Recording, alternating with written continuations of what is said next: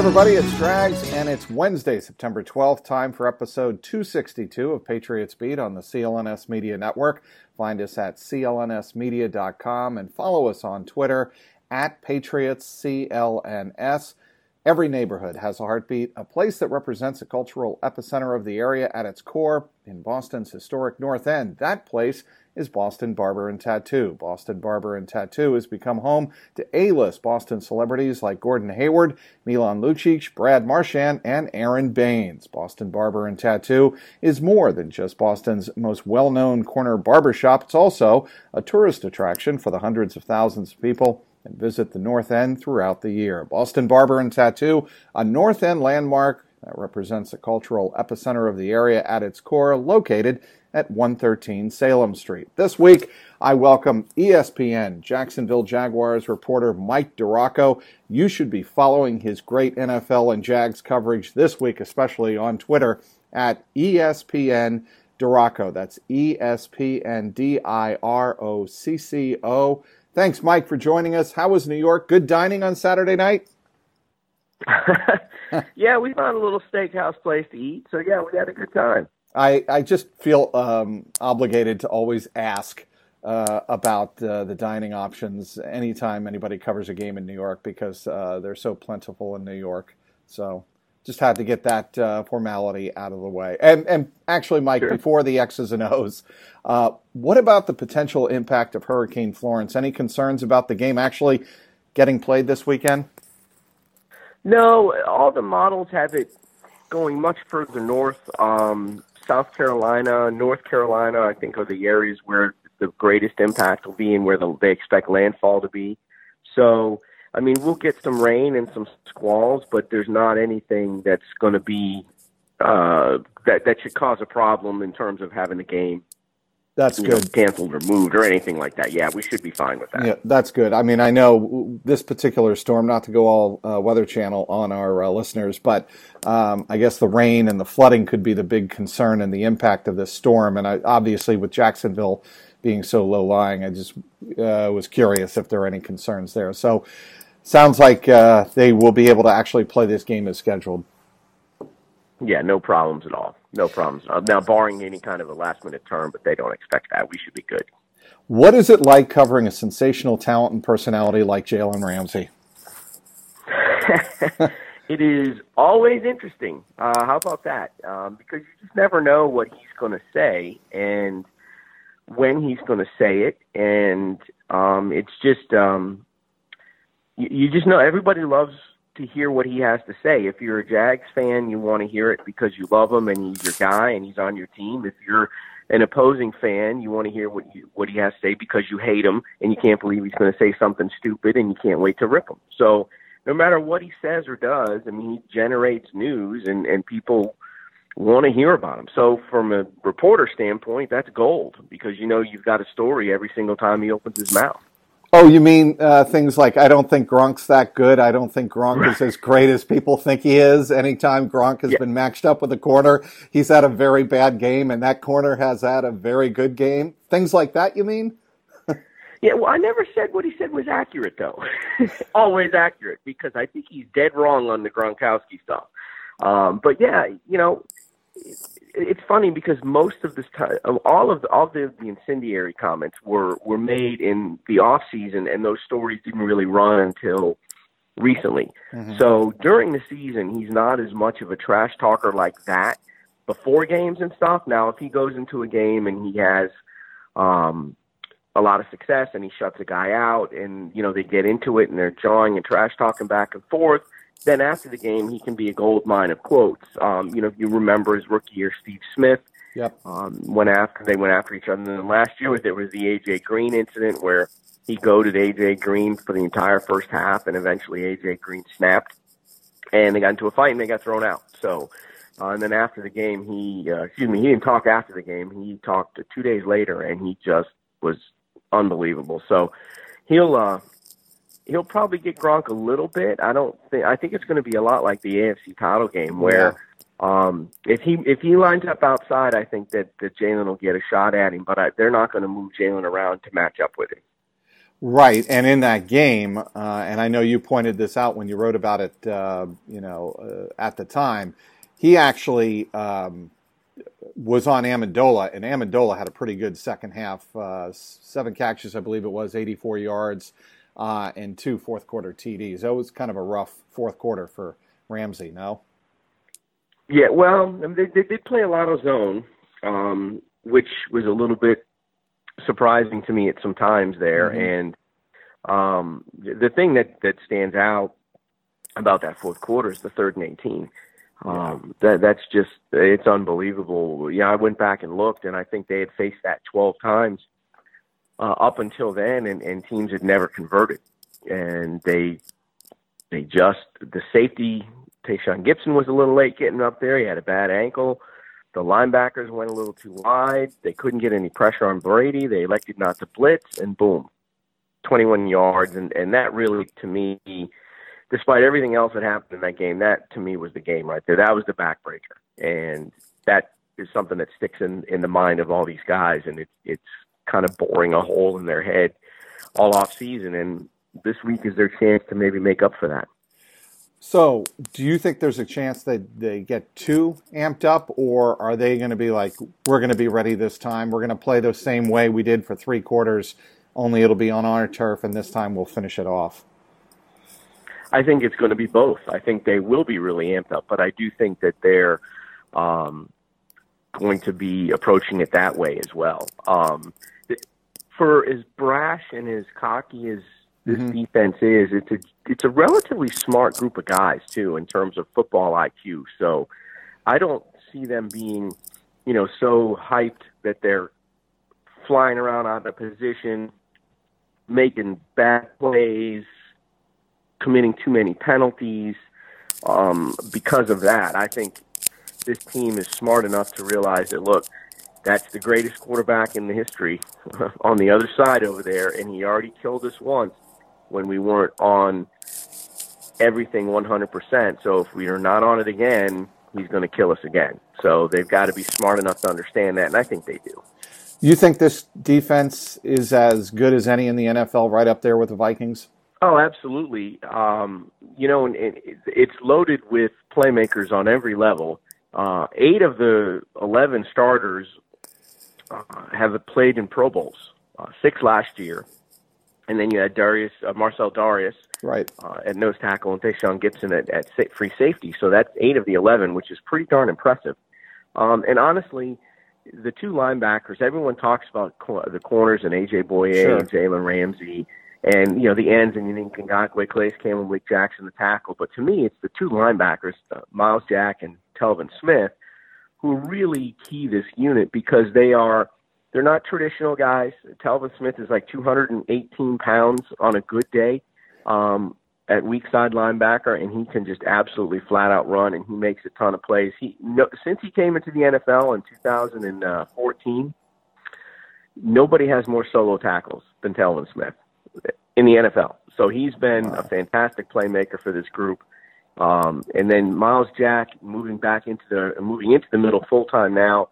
Should have been a first-round pick. There were the concerns about the knee, but has been completely 100% healthy. Just an athletic freak, can run, may actually be faster than Telvin Smith, despite being 235, 240 pounds, and has started to become a guy that's made plays. In his last 3 games, which goes back to the Pittsburgh game in the playoffs, the Patriots game, and then this week, he has a turnover. So he's making big plays for this defense. Those 2 guys really kind of key. And I know everyone, like I said, pays attention to all those other guys, but they're missing the boat if they're not watching those 2. With over 8 million users across U.S. and Canada, Game Time is the top destination for last-minute tickets to all major sporting events, concerts, and shows. Unlike Ticketmaster and StubHub, who overwhelm you with so many choices and steps, the Game Time app shows you only the best values and makes buying tickets incredibly fast and easy. To make selecting tickets even easier, Game Time shows you an actual high-res photo of the view from your seat. Plus, the Game Time guarantee has you covered. They'll guarantee that you'll receive your tickets in time for the event and that they'll be valid, of course, for entry. If that doesn't happen for some unknown reason, Game Time will absolutely locate comparable replacement tickets or give you a 100% refund. Whether you're looking for sports, music, or theater tickets, you can find all of them all under one roof at Game Time. For $15 off your first purchase, visit usegametime.com/beat and use the promo code BEAT. Again, for $15 off your first purchase, visit usegametime.com/beat and use the promo code BEAT. Speaking with Mike DiRocco, ESPN reporter covering the Jacksonville Jaguars. Okay, we talked about the defense. Let's move on to the offense, which I think is a little bit more intriguing. What about Blake Bortles, Mike DiRocco? I know that's kind of what everybody wants to know. Yeah, it's an open-ended question for good reason. But it's a legitimate question because, look, I think we saw Blake Bortles' ceiling last year. I think we all, at this point, we know what he is. He's a guy that can make some plays with his feet. He's a guy that has the ability to make all the throws, but he's also a guy who's going to misfire a bunch, and he'll make some bad decisions, and he'll make some bad throws, and he's going to end up with double-digit interceptions. Now, what the Jaguars wanted him to do last year was not have 17, 18, 16 interceptions, and he dropped the number down to 13. But honestly, it's actually better than that because 2 of those were on rookie receivers running wrong routes, and another one was when tight end James O'Shaughnessy, who used to play for the Patriots, had a ball ripped out of his hands. It was a catch, and he had it ripped out of his hands. So technically 13 picks, but 10 is really what he threw, and that's what the Jaguars want. They want him to be smart with the ball. They want him not to make bad decisions. They want him to be efficient. Now, 60% completion is not great, but that was the highest mark of his career. So what you don't want to have to do if you're the Jaguars is put a game in his hands every single week. And that's going to be an issue because these receivers aren't very good. And when teams are loading the box to stop Leonard Fournette last year, they had some issues with that. There were times when Bortles was really, really good and times when he wasn't. And it's the same issue this year with Bortles and with the receivers. So now with Leonard Fournette being injured with the hamstring, there's going to be a lot of pressure on Bortles this week. Well, not only that, obviously Marquise Lee, right, out for the year after a preseason knee injury. And you're talking about arguably the 2 best weapons that Bortles would have in his offense. Look, I'm going to ask this question. I think I know the answer, but you surprised Dez Bryant hasn't factored in here in Jacksonville? Not really, no, because he can't get separation anymore. He can't really run that well anymore, and he's a locker room issue. So the last thing you want to do if you're the Jags is bring somebody like that in with all the young receivers because you've got Westbrook, Cole in their second year. DJ Chark is a rookie. Bryant really doesn't do anything different than what these other receivers can do. And, the big loss with Marquise Lee was the crossing route. That was a guy that they really feasted on or used him heavily on crossing routes, and that was a throw that Bortles had become comfortable with, and he trusted Marquise. He doesn't really have that anymore, and Dez Bryant is not a guy that would fit into that role. So not really surprised that Bryant isn't here now. So you mentioned the ability to make a play occasionally with his feet. Bortles' biggest play on Sunday was the 41-yard run, yes? Would you agree? Yes, absolutely. Absolutely. And that was on a read option, yes. And this is a quarterback who I think, and I think Doug Marrone knows this, if you get him outside the traditional pocket, I think he can actually be more dangerous because there are more options open to him. And I just don't think he looks as comfortable in the pocket as he does maybe rolling out and freelancing occasionally. But I don't watch the team as closely as you do. He is very good on the move. They do like to roll him out a lot, and they'll use those shorter passes. They'll put a guy in motion and then roll Bortles in the direction that guy's running. It'll be a short throw, whether it's to the tight end, a back, or another receiver. But that guy catches the ball in space and he's able to get 6, 7, 8 yards. It's a pretty safe play for them because he can either blow it out of bounds or he can go ahead and take off with his legs. But he makes really good decisions when he's doing that, and that's the bottom line for him. Now, he's a really good quarterback when it comes to throwing the screen pass, which is a significant improvement. But there are some issues when he's in the pocket, and that's the thing. That's why they added Andrew Norwell, and that's why they drafted Cam Robinson, and that's why they feel like this offensive line should give him more time in the pocket to be a better quarterback in the pocket. Okay, going back again to the AFC Championship game, Bortles, I thought, played very well, considering the pressure, considering it was a road game, and coming off that huge game in Pittsburgh. In that AFC title game at Gillette, he was 23 of 36, 293 yards, one touchdown, but most importantly, no interceptions. His rating, for what this is worth, it was a 98.5, and most importantly, with 14:52 to go in the fourth quarter, they were up 20-10. That is all you could ever want from Blake Bortles, correct? Yeah, he played his best football in the playoffs, and in that situation, absolutely, that is what you want, 20-10. And the Jags thought 10-point lead with our defense, no chance we're going to lose this game. And then they went into conservative, we're going to run out the clock mode. And that's where things kind of fell apart for them because they weren't able to run the ball. Leonard Fournette was not effective in that fourth quarter, and they didn't trust everybody points to the end of the first half, too, by the way, with Bortles, because I think there was, 50-some-odd seconds left, and they had 2 timeouts, and they took a knee. And everyone interprets that as they didn't trust Bortles. Well, they didn't trust those young rookie receivers is what the problem was because they had no options there. But, yeah, that was perfect. Bortles got them to where they needed to be, and they just weren't able to hold on because they went and got conservative and quite frankly, they must have forgot that Tom Brady had done what Tom Brady had done against the Falcons in the previous Super Bowl. It's hard to believe you would forget that, but I'm sure that could be the case.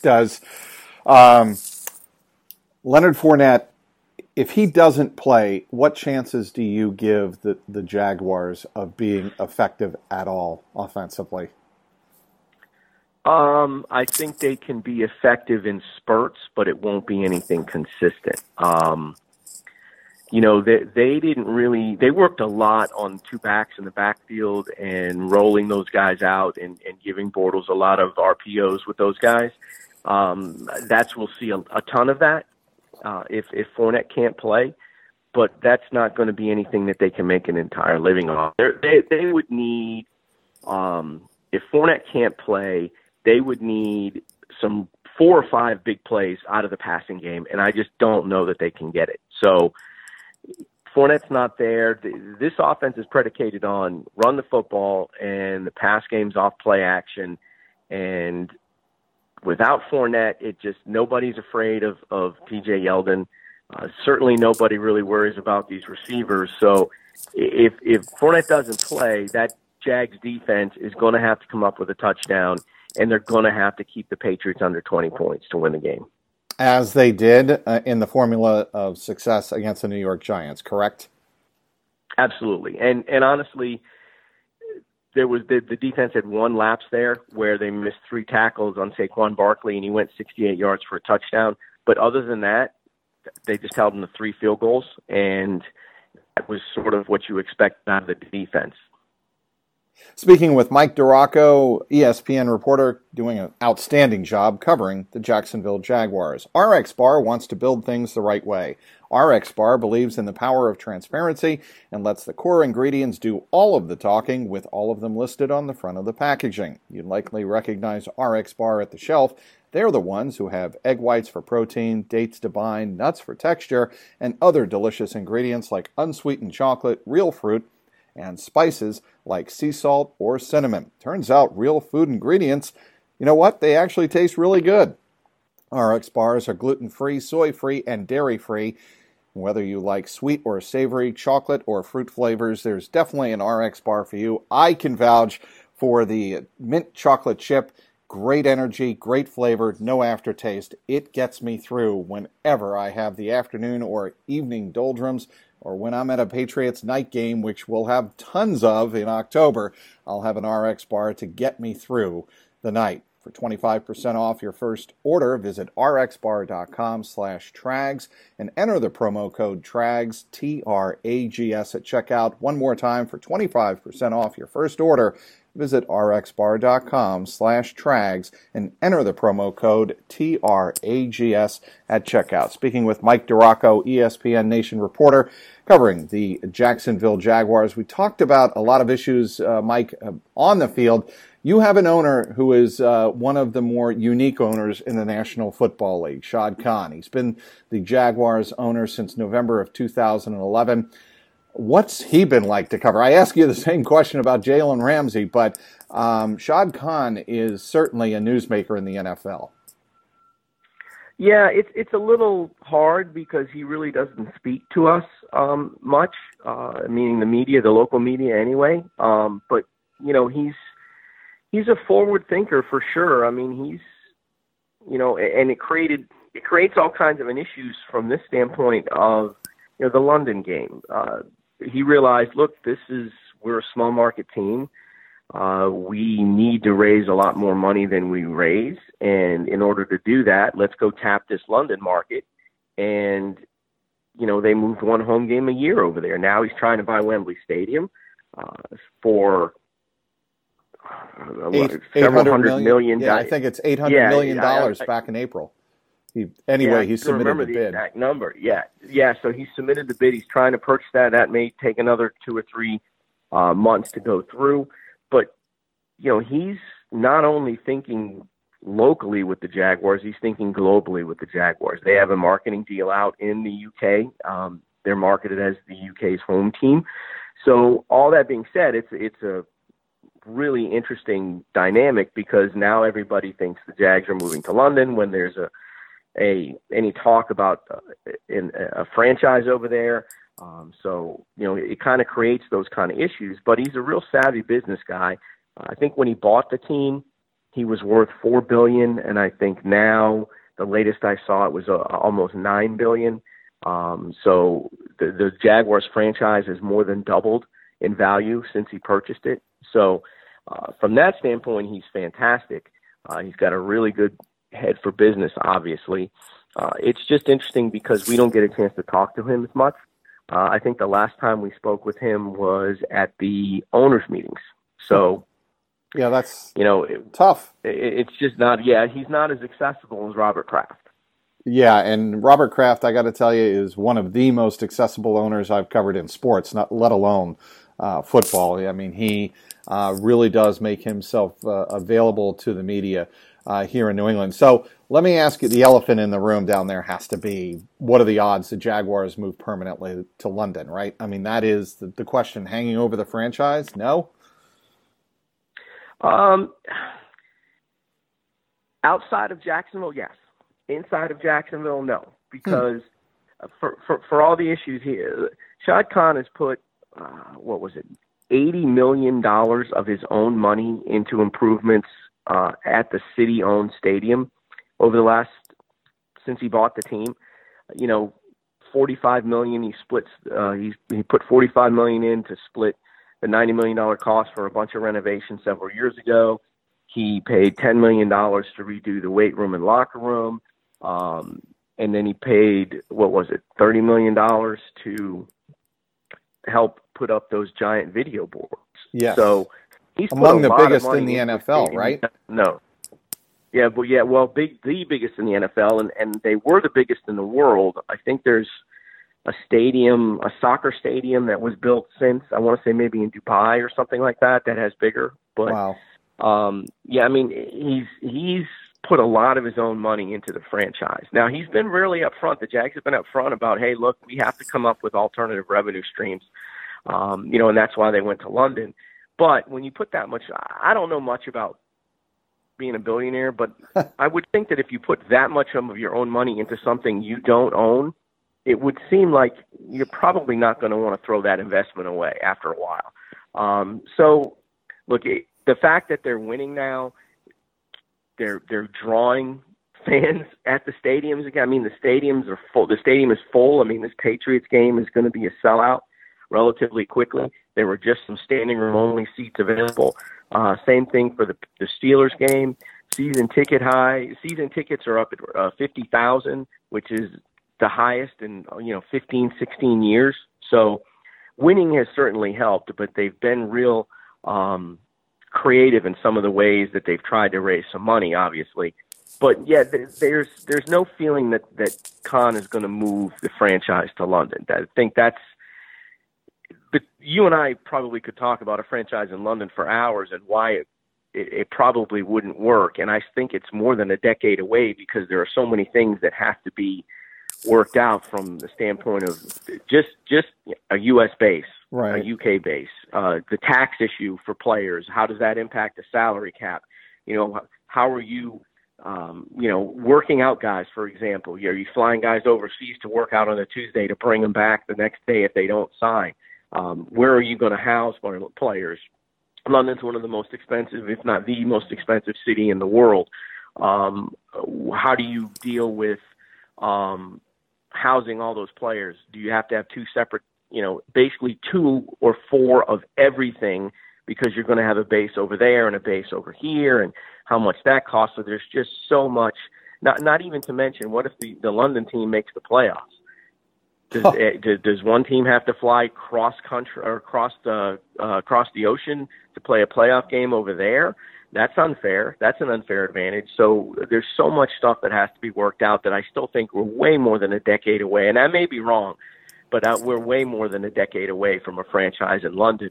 Now, if you put a gun to my head and said one NFL team is going to eventually move to London, it probably would be the Jaguars. That's what I would say, but I don't see that at this point. But like I said, it's a long way away before I think there'll be a franchise there. Now, will the Jags maybe play 2 games in London after the CBA expires, one road, one home?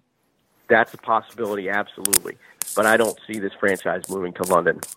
Leonard Fournette, speaking on London, and we wrap it up here. The Jaguars traveling to London for the October 28th game this year, and it arguably will be the most significant London game ever, with the Jaguars, who had made the AFC Championship the previous year, playing the defending Super Bowl champs on October 28th. He made a point of saying, and I know you know this, Mike, he's going to take it all in with the family this time in London, just because I think a lot of players realize, look, it's hard. It's hard just interrupting the season and going overseas. You might as well enjoy it. Yeah, and they've got a really good plan. In the first 3 years, they experimented on how they were going to go to London. 1 year they left right after the Sunday night game, the road game. They were in Cincinnati. The other year they left on the Monday and flew out on the Monday to London. And then eventually they tried let's fly over Thursday night so we can get there Friday morning. That's the formula that they really liked, and that's what they've stuck with. And that does give them that whole Saturday over there to enjoy themselves, and the players appreciate that. It's not, anyone that's flown, to the UK knows it's not an easy trip. I mean, it can be a little bit, it can be long, it can be tiring, it can be, you can wake up, you can get there, especially the way they do it, and if you don't get any sleep on the plane over, you're wiped out. So, but they've got it down. They've got the plan that they like, and they're using it. They've used it the last 3 years, and that does give the players that ability to have a little bit of time on the Saturday. And they have really started to enjoy the trip. At first, there was a lot of grumbling, but the players now kind of appreciate the trip. They've kind of got their own places they like to go.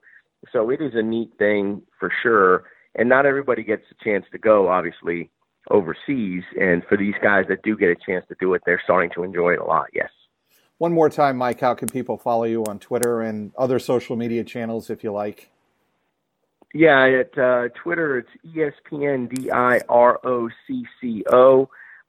Same thing on Instagram. And, obviously you can find me on Facebook with the Jacksonville Jaguars. Just search Jacksonville Jaguars on Facebook, and my ESPN page is there. Obviously on ESPN, you can find all the stuff that I do on the Jacksonville Jaguars Clubhouse page. Terrific stuff, Mike. Thanks so much. Appreciate you having me. Want to thank everyone for downloading today's podcast. Want to thank our terrific guest, Mike DiRocco, covering the Jaguars for ESPN. Also thank our sponsors, Boston Barber and Tattoo, Game Time, and RX Bar. For producer Mike Alongi, our executive producer Larry H. Russell, and the founder of the network, Nick Gelso, this is Mike Petralia, and this has been the Patriots Beat podcast, powered by CLNS Media.